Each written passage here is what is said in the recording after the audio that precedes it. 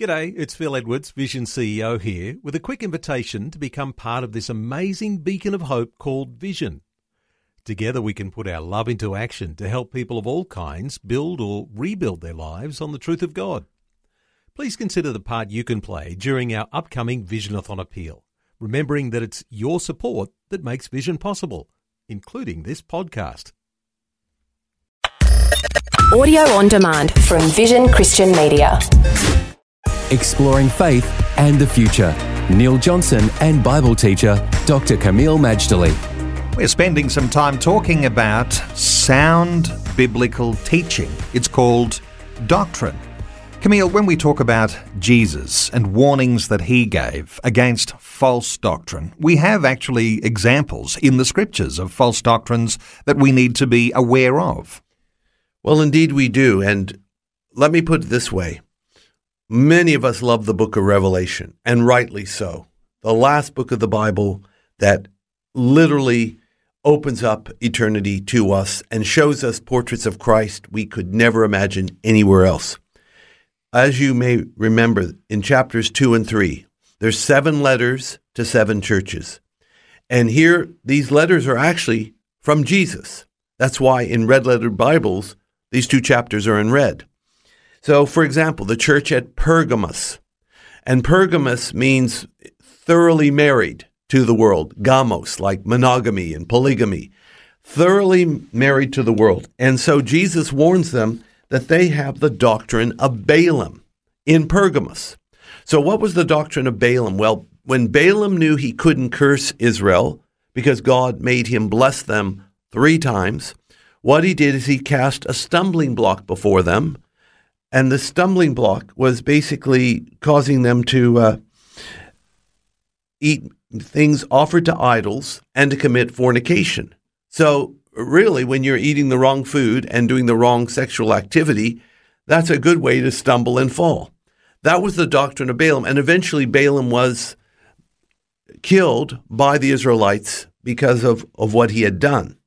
They also talk about the doctrine of the Nicolaitans, and it's not well described what that doctrine was, but we know the actual word Nico means against, and Laitans is laity, the people.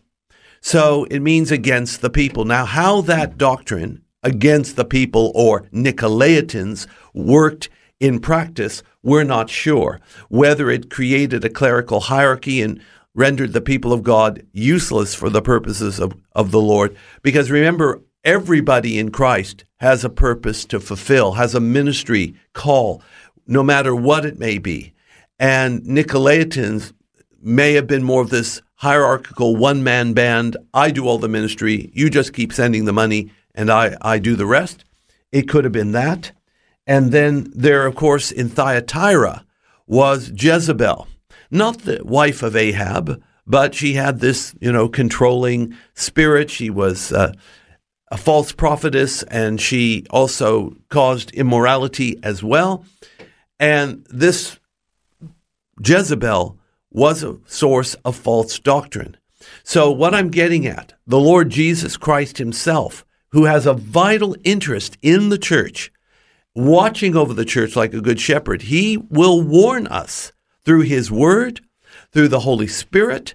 He will warn us what you're pursuing is wrong doctrine. It's going to lead you astray.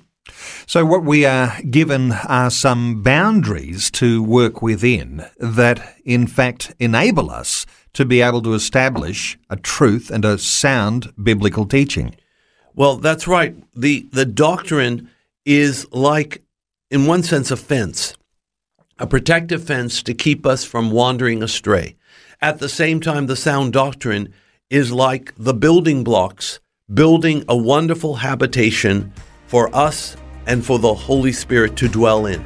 Sound doctrine not only keeps us on track, but it builds us up in the holy faith.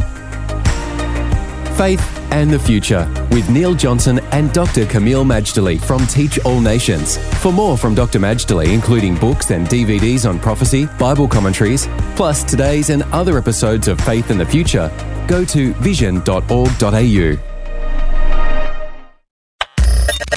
Thanks for taking time to listen to this audio on demand from Vision Christian Media. To find out more about us, go to vision.org.au.